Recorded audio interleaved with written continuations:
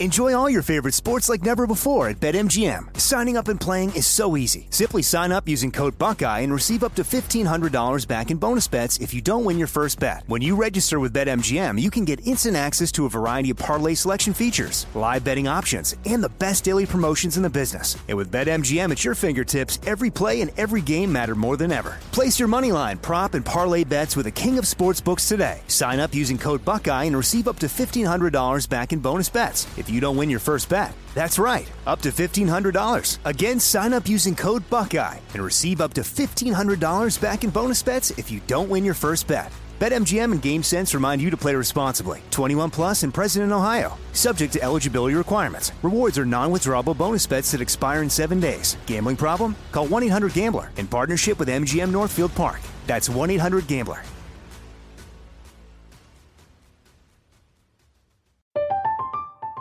I'm Katya Adler, host of The Global Story. Over the last 25 years, I've covered conflicts in the Middle East, political and economic crises in Europe, drug cartels in Mexico. Now I'm covering the stories behind the news all over the world in conversation with those who break it. Join me Monday to Friday to find out what's happening, why, and what it all means. Follow The Global Story from the BBC wherever you listen to podcasts. You know you've got a comeback in you. When you take the next step, you're going to make it count. For your career, for your family, for your life. You can earn a degree you're proud of with Purdue Global.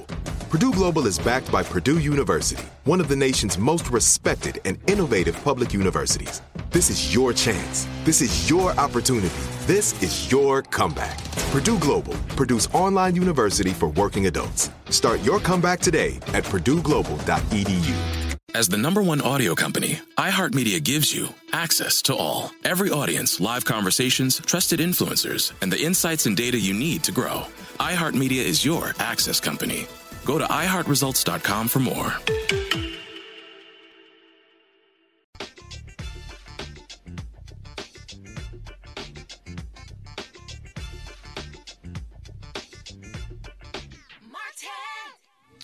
Coming up on Roland Martin Unfiltered for Monday, July 15th, 2019. Donald Trump and his racist tweets. He attacks 4 women in Congress, all sisters of color. He says, I'm not a racist. You a damn lie. We shall deconstruct all of it. Also, Sheila Bynum-Coleman makes a run for Speaker of the Virginia House after a gerrymandering case in her district. She'll join us live to discuss this and the impact of gerrymandering on the nation's politics. Also, mysterious death of the founder of the Baton Rouge African American Museum sends shockwaves through the black community and the entire city of Baton Rouge. We'll hear from the mayor as well as a state representative who I talked to this morning on the Times Journal Morning Show. James Field Jr., the white supremacist who drove his car through a protest in Charlottesville, sentenced to more time. Yo punk ass not getting out of jail. The security guard in Ohio pulls out a gun on a black uniformed cop. Yo, seriously. You might be black and blue, but you still black. In the Montgomery County, Maryland Police Department, they've released body cam footage of a white female officer using the N-word during an arrest. Wonder if she still has her job. It's time to bring the funk. I'm Roland Martin Unfiltered. Let's go. He's got it. Whatever the miss, he's on it. Whatever it is, he's got the scoop, the fact, the find. And when it breaks, he's right on time and it's rolling. Best believe he's knowing. Putting it down from sports to news to politics. With entertainment just for kicks, he's rolling. It's on go, roll, roll, y'all. It's Roland Martin, yeah. Rolling with Roland now. He's funk, he's fresh, he's real, the best, you know he's Roland Martin now.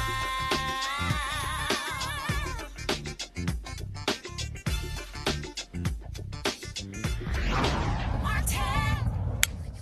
All right, folks, Donald Trump doing what Donald Trump does, and that is be a white nationalist. This is what he tweeted, folks, over the weekend.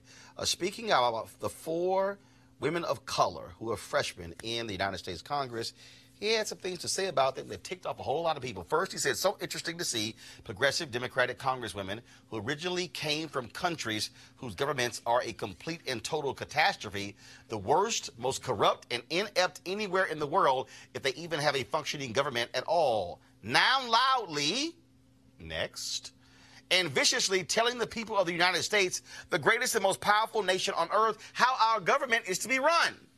Why don't they go back and help fix the totally broken and crime-infested places from which they came? Then come back and show us how it's done. These places need your help badly. You can't leave fast enough. I'm sure that Nancy Pelosi would be very happy to quickly work out free travel arrangements. Now, let's just be clear, show you how much of a dumbass Donald Trump is. 3 of the 4 women he's talking about, they're from here. Like, when I say from here, like from here, as in raised here, as in born here. So if they're going to go back to a country, they are already in the country they can go back to. Now, of course, he was immediately lit up by folks on social media, Democrats as well, but it was quite interesting. The length of silence that existed from Republicans. It was as if they were in such shock and awe that they did not know how to tweet or appear on Sunday shows or respond to the racist and bigoted tweets. Now, after they got their ass lit up this morning, all of a sudden, they discovered their conscience.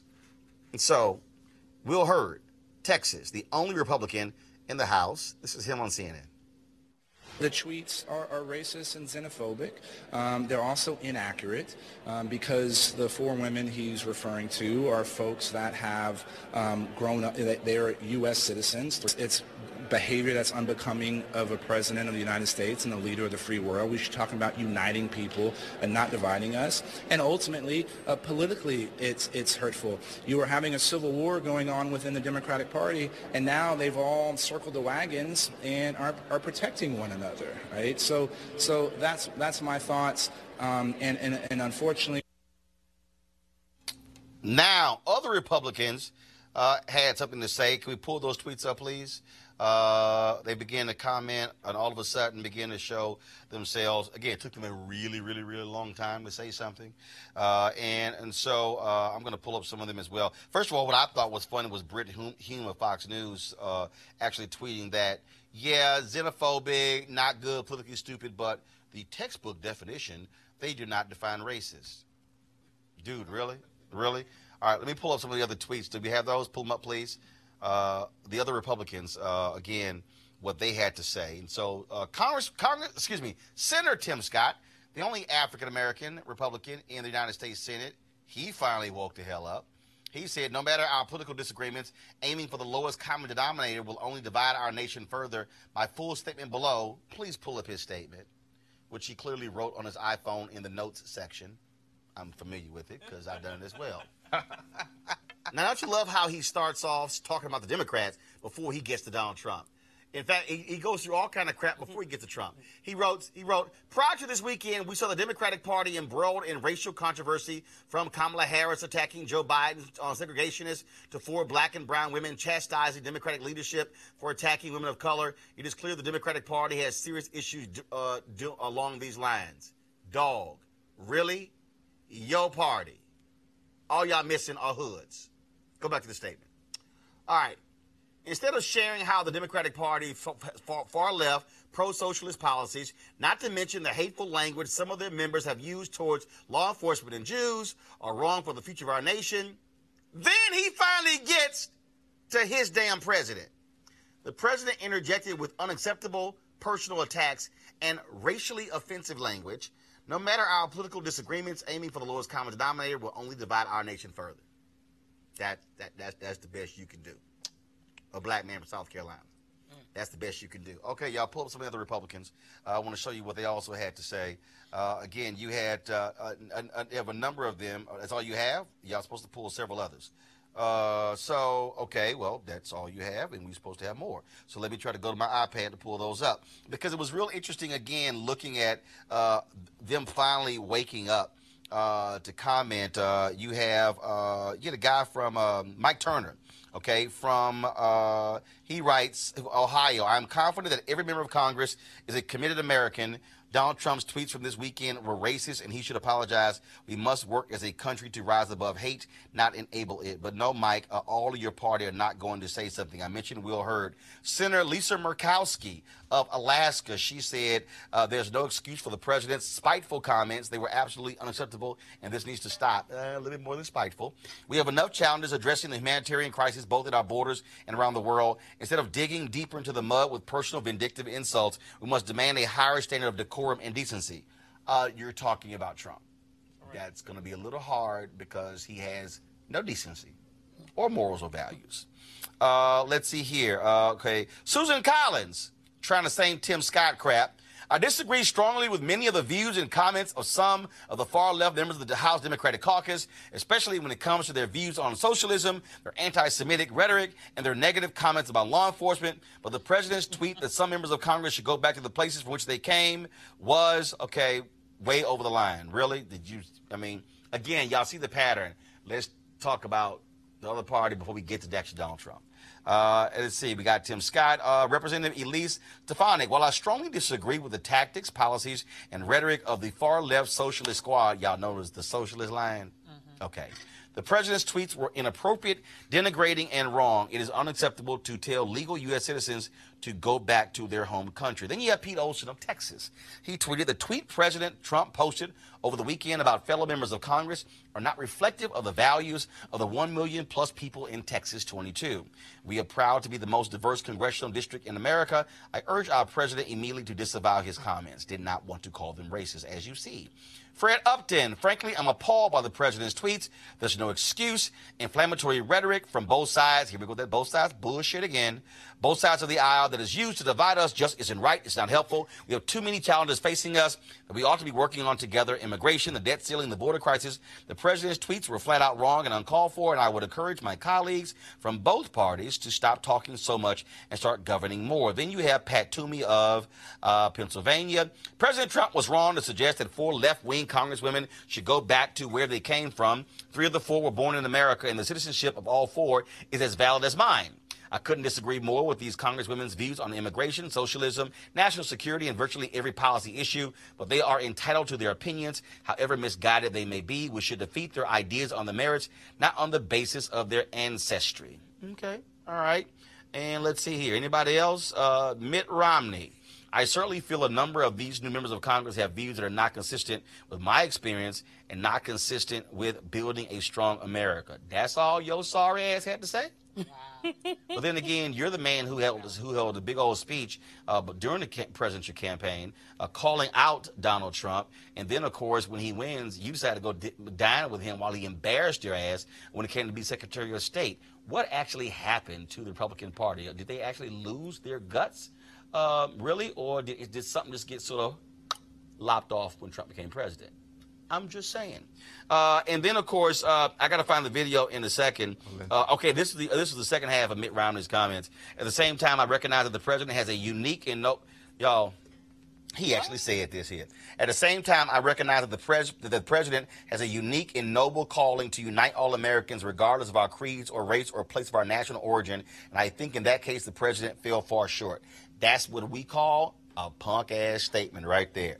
And then we have Chip Roy. POTUS was wrong to say any American citizen, whether in Congress or not, has any home besides the U.S.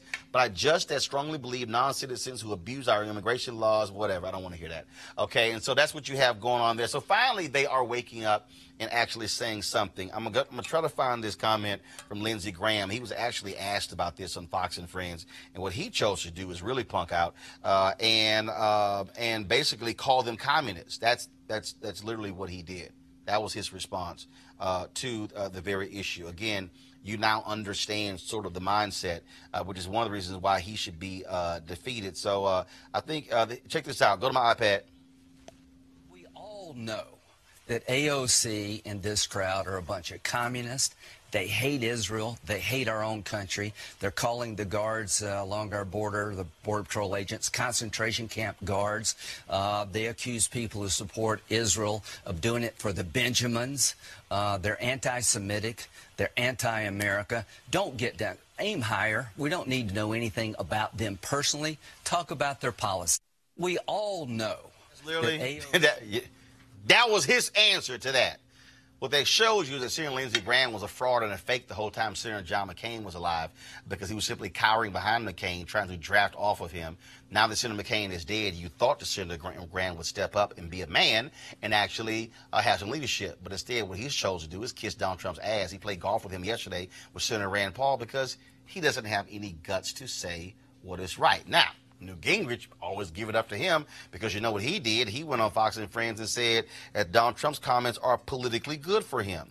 That's really what this whole thing boils down to. So let me unpack or deconstruct really what this whole thing is all about. Donald Trump, folks, is speaking to the white fear of a changing America. Ocasio-Cortez, Ayanna Pressley, Rashida Tlaib, and Ilhan Omar, they represent the future makeup of America. And his base hates that. By 2043, America's going to be a nation majority of people of color. Trust me, don't think for a second he's not fully aware of what buttons he's pushing. And you may say, really, Roland, white fear? Yeah. Ask John Avlon on CNN.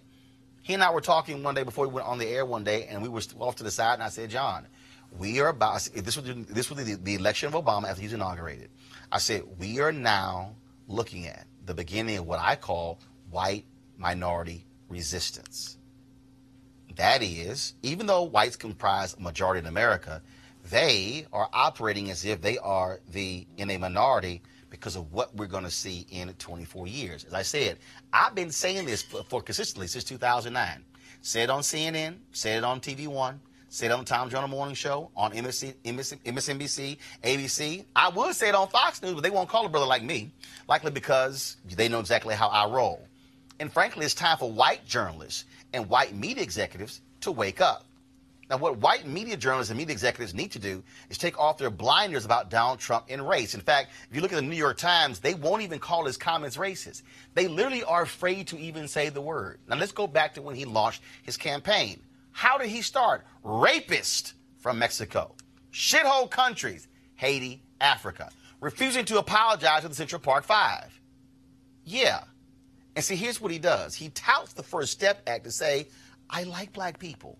The reality is, Donald Trump has a white nationalist view. Remember last week, Meghan McCain on The View? She said Donald Trump supporters hate what he hates. Well, guess what? He gives them permission to unleash their inner hatred. And folks, this is no different. And media is complicit for not speaking the truth on this. I keep telling you, by 2043, America is going to be a nation majority people of color. Majority Hispanic, black, Asian, Native American, and other. Whites will be 47% of the country, minorities 53% of the country. Don't get it twisted, folks. This is what is driving the conversation. When you hear white economic anxiety, now, first of all, the white family has median income higher than any other group.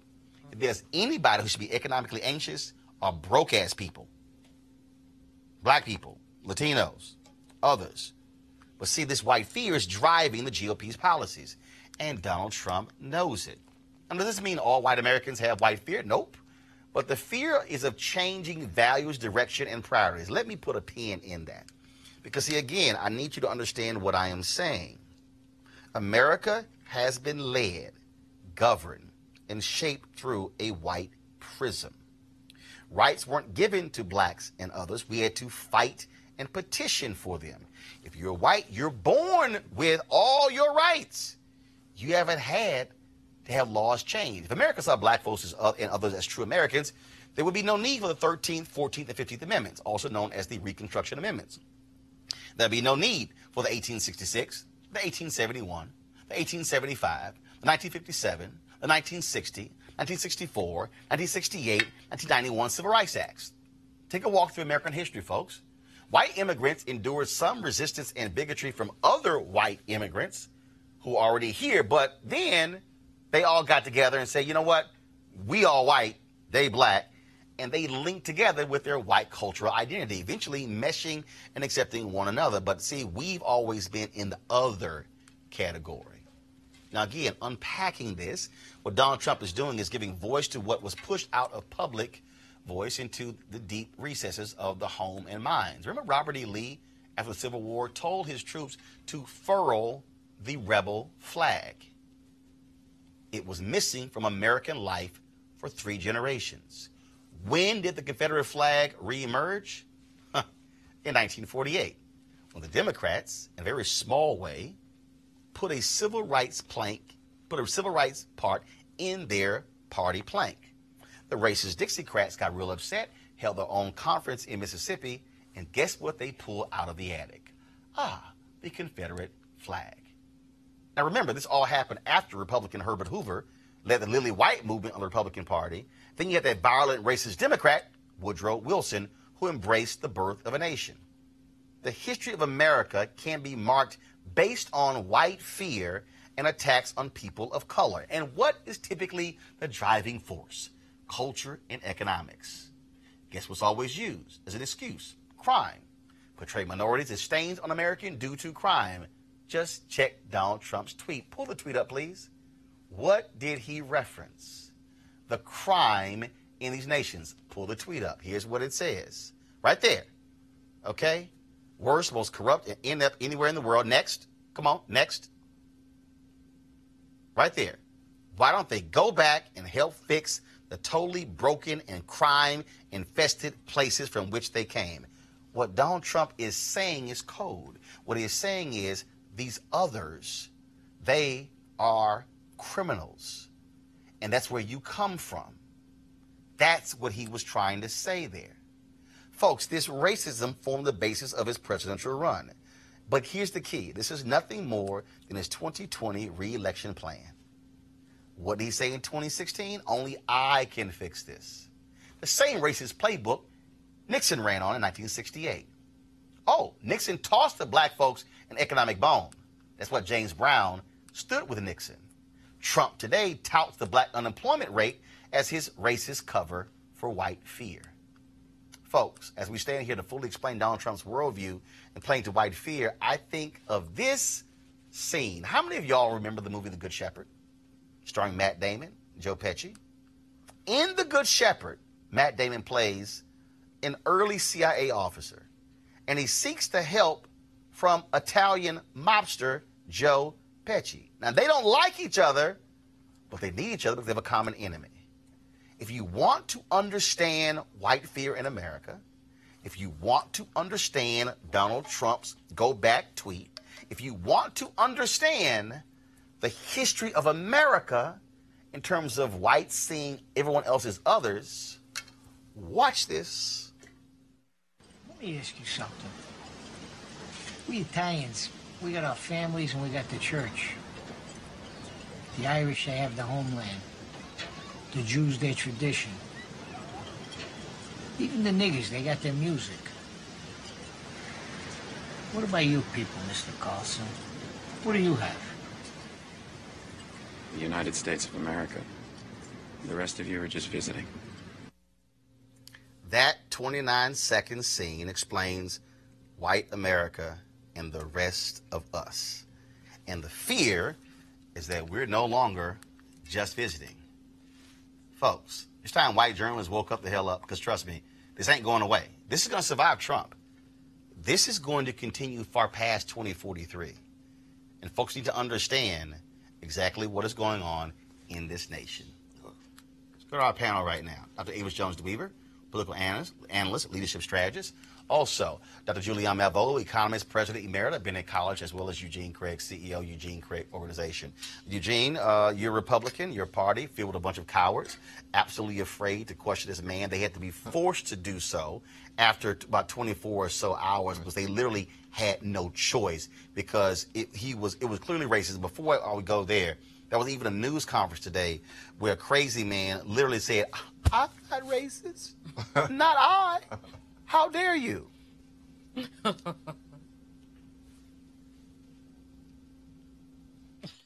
got it. I didn't mention names, and I didn't do that, but I will tell you, with our country, and I think everybody in this audience, these are great manufacturers, great workers in our audience, too. They brought a lot of their workers here. If you're not happy here, then you can leave. As far as I'm concerned, if you hate our country, if you're not happy here, you can leave. And that's what I say all the time. That's what... Okay, I'm going to come back to it. If you're not happy here, you can leave. Didn't his punk ass criticize Obama during the 8 years? Did he leave? What's even more embarrassing? The punk ass is clapping in the audience to the stupid statement. Press play. What I said in a tweet, which I guess some people think is controversial. A lot of people love it, by the way. A lot of people love it. But if you're not happy in the U.S., if you're complaining all the time, very simply, you can leave. You can leave right now. Stop it right there. He does know there's a thing called the First Amendment, which allows for you to protest, allows for you to assemble, allows for you to critique. No, he can't read. Go ahead and press play. Come back if you want. Don't come back. It's okay, too. But if you're not happy, you can leave. But these are Americans.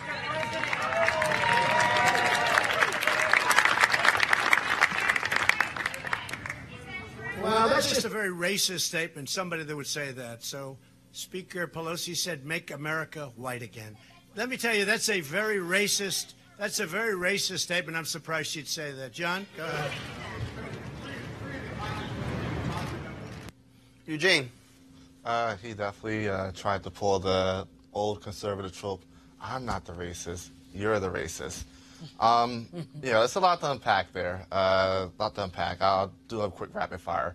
Will Hurt, stepped up per usual. He's usually the first to call out the president on a lot of these things without having to be asked to. I am very shocked and disappointed in Tim Scott's statement. Literally 2 years ago, this is the same person that stood on the floor of the Senate and gave his encounter of being a black U.S. senator, not a black man, a black U.S. senator in the D.C. metro area. And for him to equivocate criticism of law enforcement to the president coming in and giving very blatant racist statements is beyond disappointing. What you're seeing here is not atypical at this point of elected Republican members of Congress in the U.S. Senate, especially folk that are for re-election, like Lindsey Graham, to either not seriously criticize the president, call out his racist statements. But what I think is also more damaging and damning is to try to equivocate socialism or try to call, the squad anti-Semitic because they disagree with the racist Netanyahu administration in Israel. They're not saying they hate Jews or hate the Israeli people, but it's not anti-American, it's not anti-Semitic to criticize Israel. The state of Israel, the government of Israel. Julian, not one white conservative evangelical has said a word, no shock. If you go back and read or watch our reading of Frederick Douglass' July 4th speech, the biggest criticism he had in there was for the white church. Yes. You go back and read that, and then you can see present day. Trust me, they're both associated. Go ahead. And read the letter from the Birmingham jail, in which Dr. King also called out the church, the so-called Christians who are not Christian. I want to, Roland, go back to 1918, to the lynching of Mary Turner. Mm-hmm. Mary Turner was a black woman whose husband was lynched, and she said that she was going to hold people accountable. And when they said that she Eugene, turn your damn phone off, Eugene. Yeah, really, dude. I'm trying to talk. If you're going to play with your phone on the show, turn the volume down first. It was a mistake. Then play with your phone. Yeah, especially about Julian's, don't talk because your ass done before. Don't act like don't start trying to front Eugene. Yeah, I do have a point. Now finish your point. Okay, Roland. I love you anyway. She gonna try to pile on Eugene when you done before. Go on. Okay. Keep going. Mary Turner lynched because she was mouthy. Because she was a mouthy black woman who was going to hold white people accountable for lynching her husband. What the punishment for black women being mouthy has been lynching or worse, as in Sandra Bland, as in others. And so these 4 women of color, amazing women who I admire, did what Democrats do. Let's be clear. What Democrats do. Dissent is the foundation of a democratic society. So they and Pelosi are dusting up Ain't no biggie. That's what Democrats do all the time. But the orange orangutan gets into it because he feels like he has something to say, which is nothing. The difference between Democrats and Republicans is that Republicans have sworn, they put their hands on the Bible of the orangutan, and they've sworn fealty to him. And no matter what he does, as he said, he could shoot somebody on Fifth Avenue, and he thinks it's okay. But in the image of Mary Turner, of Shirley Chisholm, and of others, we must stand behind these women and also call this idiot to task for this. Yes, it's racist. I mean, so many of us have been told. I used to do radio in San Francisco, and whenever I said something that stupid people didn't like, go back to Africa, I'd be like, send me tickets. Just send me tickets. Somebody did. They sent me a one-way ticket. I said, if you send me the round trip, I'll use it. But, you know, this is what people do when black people have something to say about the faults of this country, faults that they acknowledged when they wrote this Constitution. Ask John Adams. Avis, I'm not shocked at all by Donald Trump did. I'm not pissed off by it. Follow me here. I use this as motivation for what the focus has to be. It's to throw him the hell out of office. Because there is no bottom. There's no such thing as Donald Trump has hit rock bottom. No. He will go lower, and he will go lower. You cannot shame him. And he says what he wants to say. Folks, they fall into it. These white executives in media play it up big time. And so the only way to get rid of this cancer is to organize, mobilize, or throw him the hell out. Absolutely. I mean, he is what he is. All he did was put on display even more blatantly who he is. He is racist. This is no surprise. We've known this from day one. But it's, you know, and as you've said, this is a trope that we all know is a racist trope. I mean, the first time somebody said that to me, I was probably 6 years old. I mean, we know what that means. Yeah, we know what it said. Go back to where you came from. Absolutely. We've all heard that. We've all heard that. That's the one racist white folks always use that one. And it's just like, really, that's the one y'all want to use? Absolutely. The second one is your affirmative action hire. So we know all the phrases. We know them all. And 9 times out of 10, my family been here longer than your family. Hello. Come on, let's get real. Because he ain't from here. What I wanted, he's not. That's what I'm getting ready to say. And we damn sure know his wife not here. From here. How long has his wife been here? How long has his mother been here? Was he even born in the United States? Let's just think about that for a minute. He projects every damn thing else. Now, I'm just, wondering about that. So we know who he is. We know he's racist, and we know that he's specifically targeting these black women because, as you mentioned, what they hate most are black women who are free. Black women who will say what they have to say. And quite frankly... Yeah, they ain't never been able to black men or black women who are free. Well, that's true, but I mean free-minded. And that's what I'm saying. I will also say it's not all Democrats that have the courage to speak up. Yeah. I really, honestly, I really feel like Nancy Pelosi gave him the courage to come out here and do this. And I think she has some culpability in this. Oh, I agree. And I also think that her tweet was weak. The only thing that she mentioned in her tweet was about xenophobia. She did not mention that this was a racist tweet. And let me tell you, he's never criticized illegal white immigrants, and there are plenty of them, tens of thousands of them. And so this was a racist statement, not just a xenophobic statement. And she needs to say that. In fact, this was Nancy Pelosi's tweet. When Donald Trump tells 4 American congresswomen to go back to their countries, he reaffirms his plan to make America great again has always been about making America white again. Our diversity is our strength and our unity is our power. Anyway. You know what the problem here, just a sec, because the thing about this is we built this sucker. Absolutely. We built this sucker. That MF would not, excuse my language, MF would not, Marilyn Farmer would not have a White House if it had not been for the labor of enslaved people. Okay, first of all,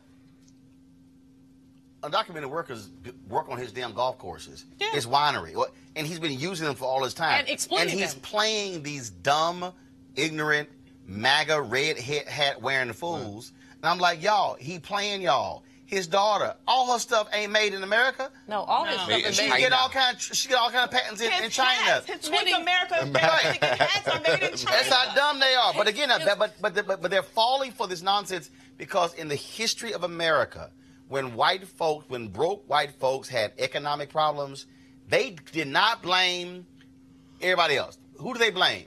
Black people. Yeah. But also on the West Coast, Who do they blame in the late 1900s? Chinese. Them damn Chinese people. Yep. Okay? You can trace American history. Yep. When white folks have economic problems, they lash out. We talked about it before. Have The no reason personal Tulsa got burned down because white folks did not like the amount of money they were making. Yep. In Memphis, same thing with lynching. Eugene, it's one after another. We can go back to the 1980s when they passed the initial proposition in California. Okay, they targeted, I forgot the number, targeted legal immigrants. I'll never forget, Molly Ivins wrote a column. She said, y'all, it ain't because of them. It's because of base closures in the whole state of California. Yeah. But that's what we've always seen. This targeting of people of color when white folks are unsettled because of economics. And the problem now, Eugene, they're now literally saying, like, damn, oh my God, this is the most diverse Congress. What? You got 2 Muslim women, and you got that Muslim dude, Andre Carson. We had 2 Muslims before. Keith Ellison became Attorney General of Minnesota. Damn, now we came back with 3. Like, what happened? they don't know what to do. Yeah, right, the hijab. And one wears a hijab. So the thing is this, right? To Avis's point, Nancy Pelosi is actually the only person that can actually really do something about this, and that's impeach 45. And she doesn't want to go down that path, but she's going to end up being forced to go down that path. But this country absolutely has always blamed the other. It's one of the reasons why the work that Dr. Barber's doing is so important to, somewhat wake up poor white folk up that, look, your economic situation isn't because of brown people or tan people or black people. It's because of other white people. Yeah. This is, again, I need everybody to understand. You can't just make this about Donald Trump. Exactly. I'm telling you, this is white fear. Yep. And I'm going to close this out so I can get you to understand what you're dealing with here. When I talked about morals and values and culture, okay? When you hear Ocasio-Cortez, or when you hear Presley, or you hear Ilhan Omar, or Rashida Tlaib, when you hear them talking about how we view the American flag. See, white folks have been raised. It's the flag. Oh, my God. Wrap yourself in it. Oh, my God, the glory of the flag. But see, for us, we also know the flag has been used for oppression. And so our view is different. What you have to understand is how America was created. How that whites have been trained to view America. As Jackie Robinson said, I ain't saluting that flag. I ain't standing for that flag. And folks said, well, what's wrong with him? He served in the military. That's the real deal here. The reason the Colin Kaepernick case was so controversial, because he had an alternative view of the national anthem and the flag. That's what I mean by culture. What I mean by culture, folks, is that the beauty standard in America has been a white, blonde, blue-eyed woman. Now the problem is, damn, we got to consider other people. Okay, they already pissed off, Look, it ain't even like a new thing now to see a black Miss America. Because, hell, what we were on, about 8, 9 by now? They don't know what to do. Okay? All right? Why do you think it was such a visceral reaction with Tiger in golf? Serena in tennis? Because you had black folks who are now going into typically white spaces, and they're now succeeding. That's what's going on here. So when I talk about this worldview, that's the real issue. The worldview is changing. This nation has been constructed through a white prism. Now, it now has to be seen through a black prism, through a Latino prism, through a Muslim prism, through a female prism. It was a nation that was built for white male landowners to have power. It's in the documents, y'all. All you got to do is read. And so, don't think, and this is why Joe Biden is wrong as hell. Joe Biden thinks, defeat Trump, we go back to normal. That's the problem, Joe. We ain't trying to go back to normal. Because we've known normal for 400 years. And that bullshit ain't worked for us. Going to a break. When we come back, we're going to talk about another piece that ties into this notion of white fear, political gerrymandering, and its impact on state elections, and how, if we're able to break the backs of it, it changes state politics, not just the nation's capital. You're watching Roland Martin Unfiltered. Back in a moment. You want to check out Roland Martin Unfiltered? YouTube.com/Roland S. Martin. And subscribe to our YouTube channel. There's only one daily digital show out here that keeps it black and keep it real. It's Roland Martin Unfiltered. See that name right there? Roland Martin Unfiltered. Like, share, and subscribe to our YouTube channel. That's youtube.com/Roland S. Martin. And don't forget to turn on your notifications so when we go live, you'll know it. Loud. All right, folks, Virginia, in Virginia, the 66th district map has been redrawn after a case of racial gerrymandering was presented to the Supreme Court. Now, again, Virginia is one of those places. You've had Wisconsin, North Carolina, Pennsylvania. Then, of course, the Supreme Court chose to kick it down back to the lower court and not really rule on that. Now, for the first time in a long time, the district in Virginia reflects the Democratic voters who live there. Now, in Virginia, the Speaker of the House of Delegates is Republican Kirk Cox. He's been in that district 29 years. He's going to have what has been called his toughest race in decades. Running against him is Sheila Bynum Coleman, who joins us right now. Glad to have you here. First off, let's talk about, again, you're running against somebody who's been in power for quite some time. But the gerrymandering issue, which the Supreme Court pretty much has now allowed, even though they haven't fully ruled, has an impact because that's how Republicans have been able to maintain control all across the South through racial gerrymandering. And that's why people in North Carolina were stupid, the folks who sued, because they sued on political gerrymandering, which the Supreme Court ruled in their favor. They should listen to Reverend William Barber and sued on racial gerrymandering. Idiots. But again, that's what Virginia is dealing with. Republicans being able to maintain power because of political gerrymandering. Exactly. So the district changed about 32 points. The district that I lived in previously, it literally is like over the river, through the woods to get the voters, right? So it was 4 localities, and it cut out most of the Democratic and all of the African-American popular groups of people. And so this district, after it's been redrawn by the special master, looks like a circle around the district. So the people who live in the neighborhood next to me, who go to the grocery store, we're all in the same district now, which is important, but it also is going to change the balance of power in our state government, which is important and something that people need to pay attention to, because this election is so important, not just to 2019, but also 2020 and beyond, because as people say, so goes Virginia, so goes the nation. But what's powerful about this is that we're now in a place where the people can choose their legislator as opposed to the legislators choosing their voters. What's your plan to take down somebody who's been in power for almost 30 years? I'm out in the community going door to door from all day long, and I'm talking to the people in the community. I'm doing everything I can to raise awareness.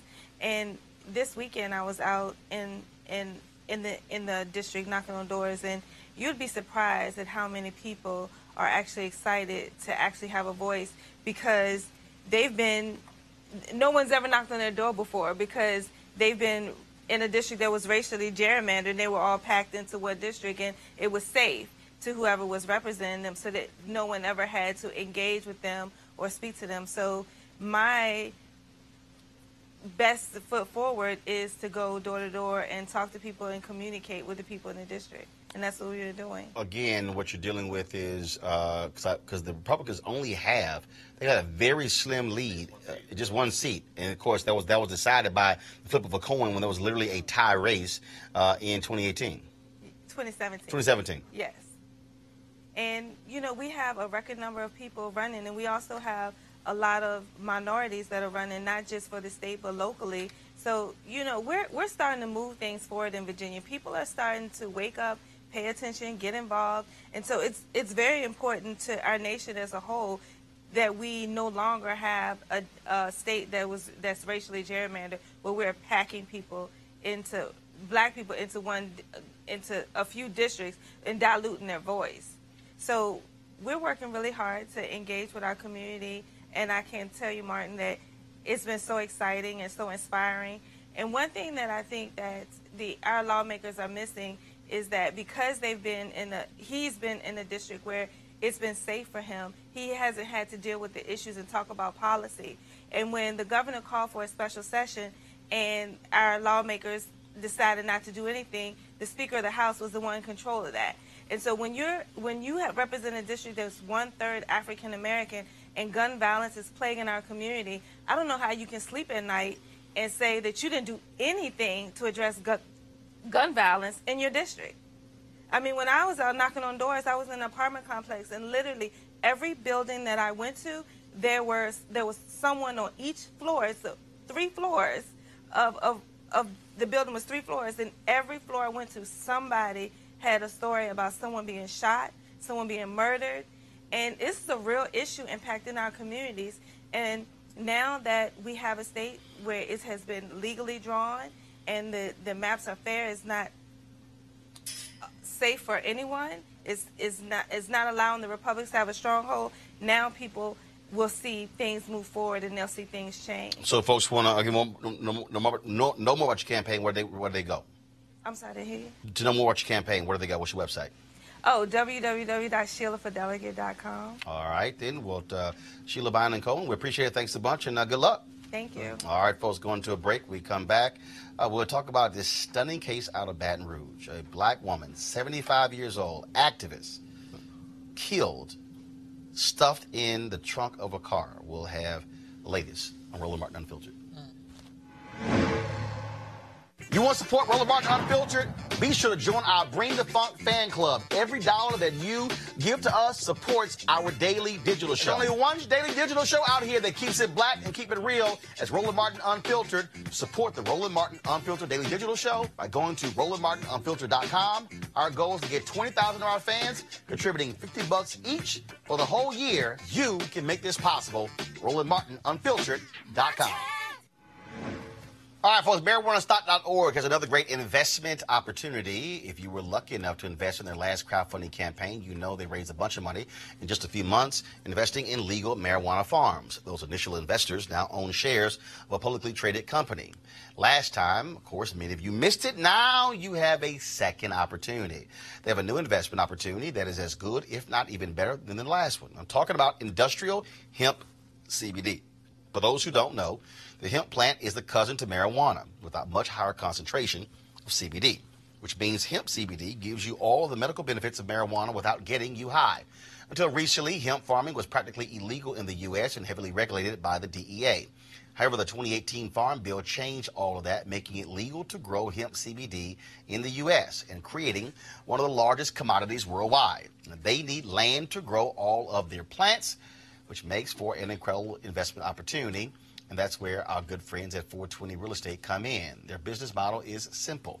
They buy land that supports hemp CBD grow operations and lease it to licensed, high-paying tenants. That's right, they are hemp CBD landlords. And you can get in on the action by investing in this crowdfunding campaign for as little as $200 up to $10,000. Like I said, you don't want to miss out on the opportunity. To invest, go to marijuanastock.org. That's marijuanastock.org. Get in the game. And get in the game now. All right, folks, the black community in Baton Rouge, they're asking questions after the founder of the Baton Rouge African American Museum was found dead in the trunk of a car Friday. Sadie Roberts Joseph was an activist and was well known for annual Juneteenth celebrations held at the museum. Folks have been stunned by this. This morning I spoke with the mayor of Baton Rouge, Sharon Weston Broome, and State Representative C. Denise Marcel on the Tom Joyner Morning Show about how her death is affecting the Baton Rouge community.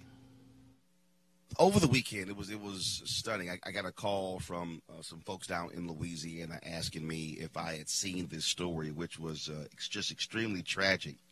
And people are still trying to figure out what in the world has gone on. Sadie Roberts Joseph, 75-year-old sister. She founded the African American History Museum there in Baton Rouge.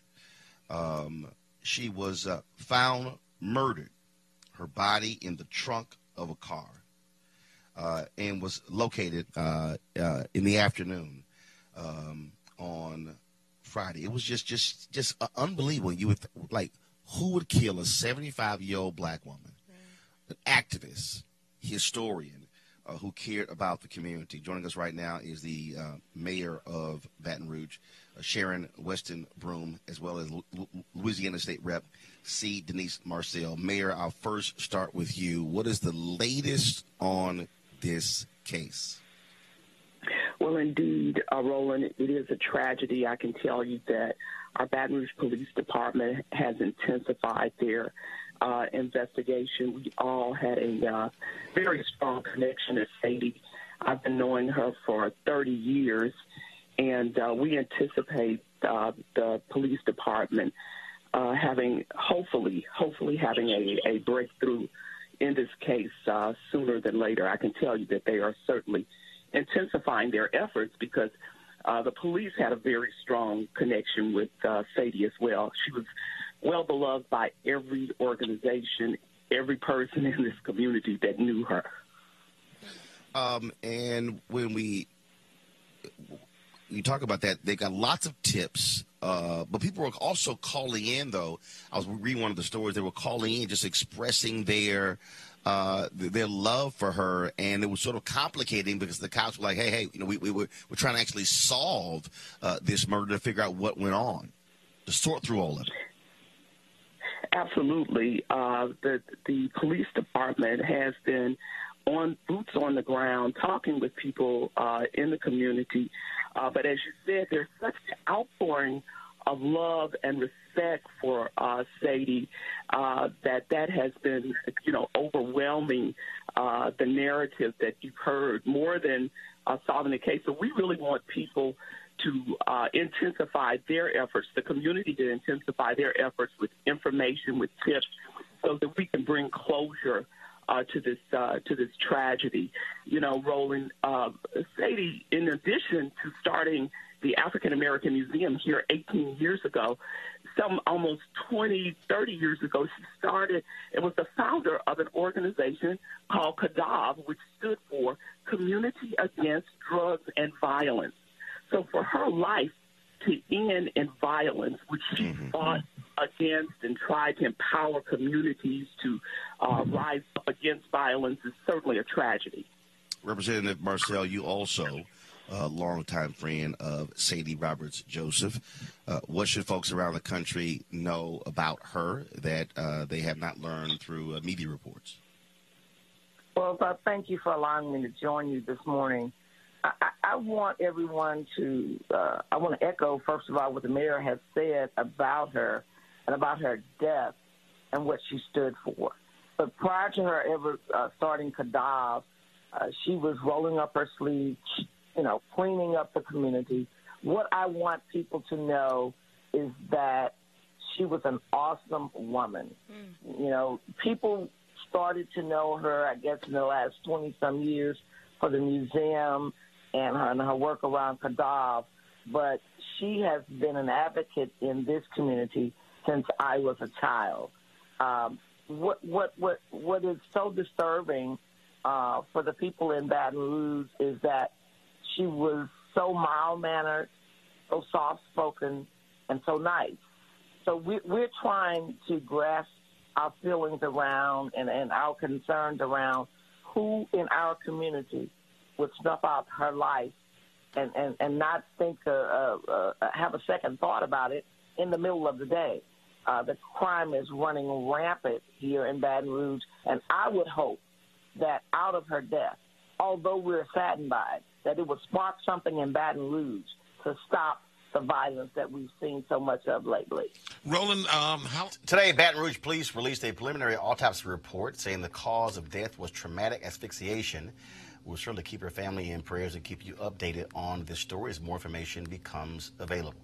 All right, folks, do y'all remember the story of the Montgomery County, Maryland white female officer using the N-word while talking with a group of black men? Roll tape.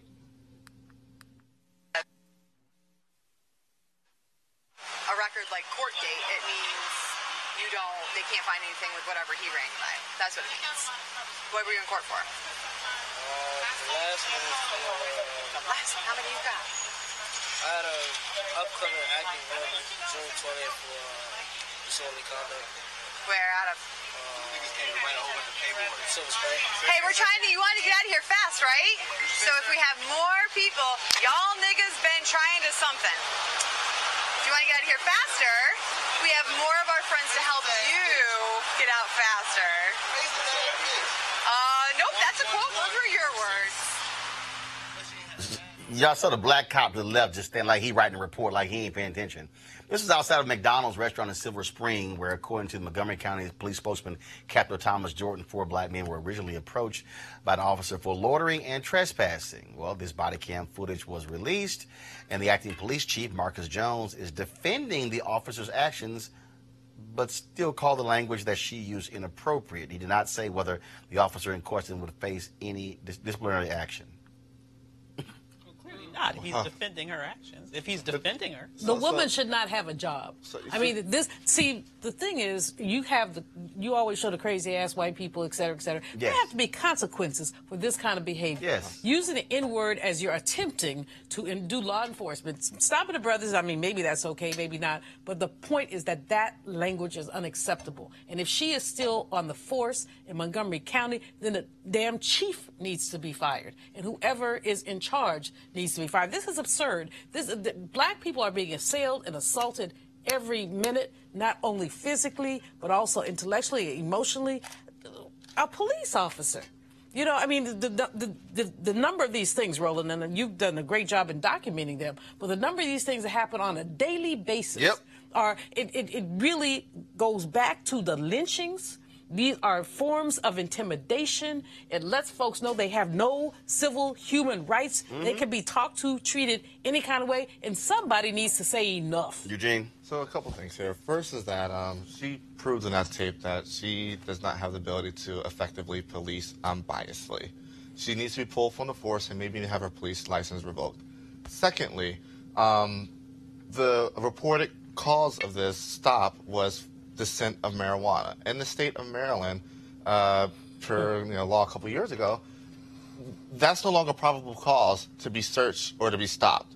So everything after that apparent stop and search for marijuana should be totally discounted.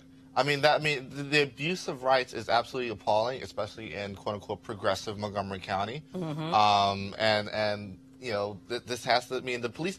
It's even more disgusting that the black police chief will come out and defend it.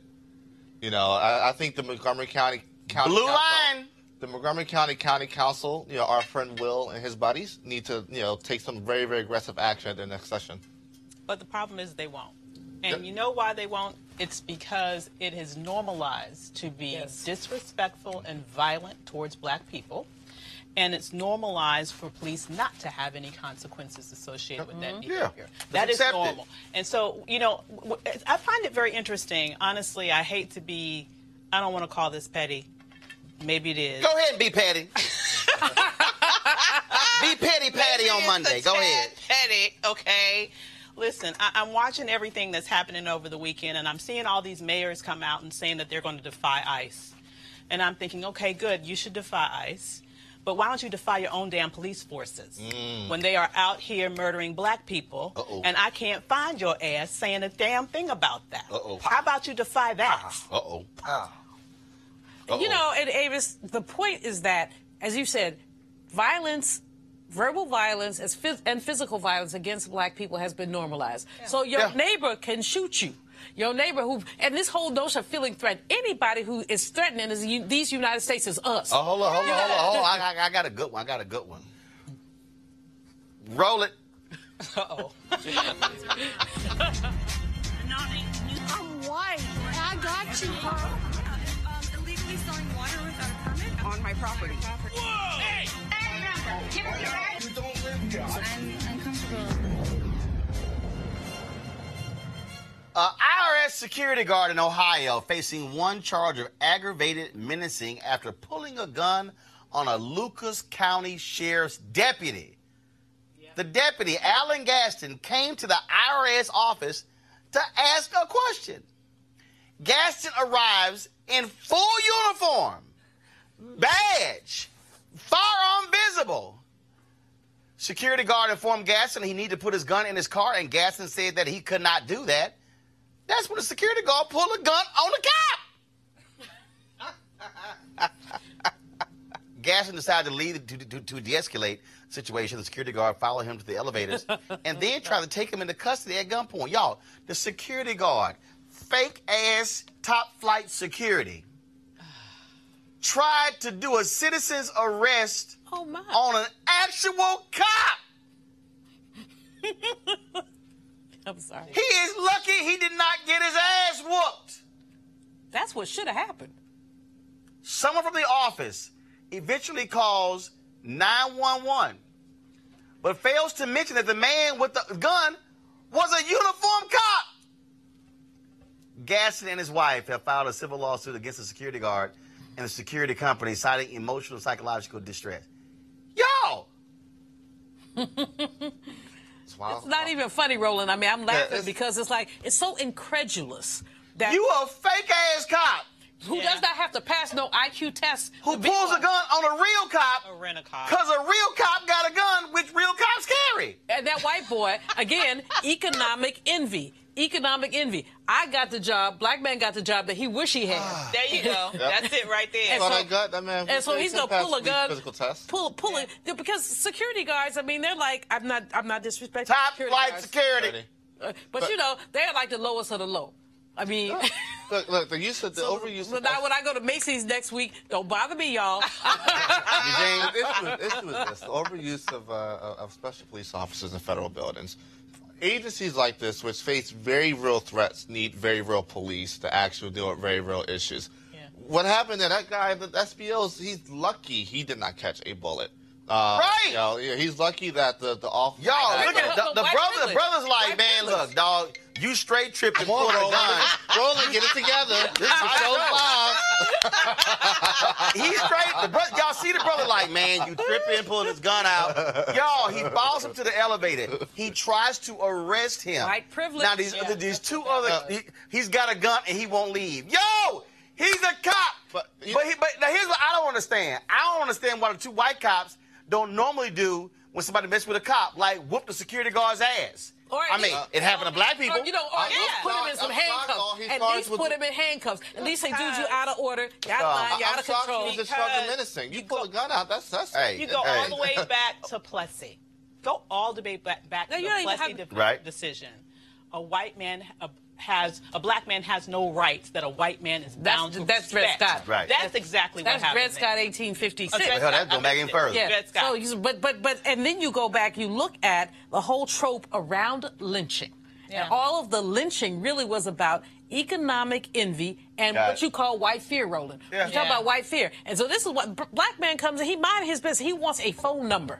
All he wants is a phone number. Y'all, remember the white boy in Virginia, James Alex Fields from Ohio, who was crying to his goat? I really shouldn't go to prison for killing Hella Higher. I mean, prison's so tough, it's rough on me psychologically. He's an avowed white supremacist. They gave his ass life in jail anyway, it didn't matter. Now he got a second life term, plus 419 years. What the heck did he do? On state charges in court. Last month, he was sentenced to his first life term in prison without the possibility of parole. On federal hate crime charges, he was the one who drove his car into a crowd of counter-protesters during a white nationalist rally 2 years ago in Charlottesville, Virginia, killing Heather Heyer and injuring 19 others. But what got me was with his attorney. Prison gonna be rough on him. They always do that. It's gonna be rough on him. Well, you know, they need to put him in a cell with the I like life plus 419. Yeah, and then your punk ass die, you still come back. You got more time. You still come back. You got more time. You still gonna be in prison. That's all. I mean, that's the whole deal. All right, y'all. That's it for us today. First and foremost, tomorrow we're gonna, of course, have some of the stuff from last week from the Bahamas, the gathering conference of the Global United Fellowship. We are going to hear from Dondre Whitfield and Devon Franklin. We're going to live stream their chat. They talked about manhood. They got real raw in their conversation, and so we're going to have that for you tomorrow. So we look forward to that. I'm sure Donald Trump is going to say something stupid, so we probably got to deal with that as well.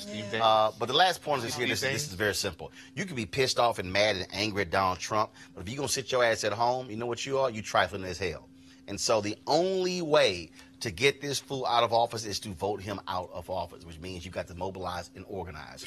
And that's what our focus is going to be. I don't care who is running against him. You could literally put up a chimp to run against Donald Trump, and I'm telling you, the chimp will have a much higher IQ and will get my vote. And so I'm just trying to let you know that right now. And so, and I don't give a damn what Bob Johnson had to say about how the economy is doing well under Donald Trump, the economy that he was handed in perfect condition by the black president. But the reality is we cannot sit on the sidelines and be quiet. Be sure to support Roland Martin Unfiltered, folks, by going to RolandMartinUnfiltered.com. Join our Bring the Funk fan club. So we look forward to you doing that. And don't forget to get your promo code, of course, discounts to items on our website as well. Eugene, Julian, Avis, we certainly appreciate it. Thank you so very much. I'll see you guys tomorrow. Holla!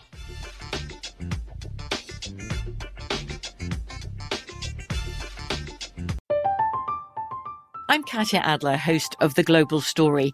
Over the last 25 years, I've covered conflicts in the Middle East, political and economic crises in Europe, drug cartels in Mexico. Now I'm covering the stories behind the news all over the world in conversation with those who break it. Join me Monday to Friday to find out what's happening, why, and what it all means. Follow The Global Story from the BBC wherever you listen to podcasts. Let's take a moment to breathe. Deep inhale. Extend your spine. Remain focused on what you're doing. If safe to do so, exhale slowly, leaning to one side. Inhale back to center. If safe to do so, exhale slowly to the opposite side. Find mental health resources at loveyourmindtoday.org. This message is brought to you by the Huntsman Mental Health Institute and the Ad Council. Hey, it's Zuko and Kayla from The Wake Up Call. Enjoy your podcast, but when you're done, don't forget about us. We have a radio show. We try to bring a smile to your face every morning. We also talk to some of the hottest country stars of today, and we like to share some good news with That's What I Like. Because Lord knows that's hard to find. When you're done podcasting your podcast, listen to us at 92.3 WCOL. Set your preset on your radio right now, and don't forget you can listen to us online on the iHeartRadio app.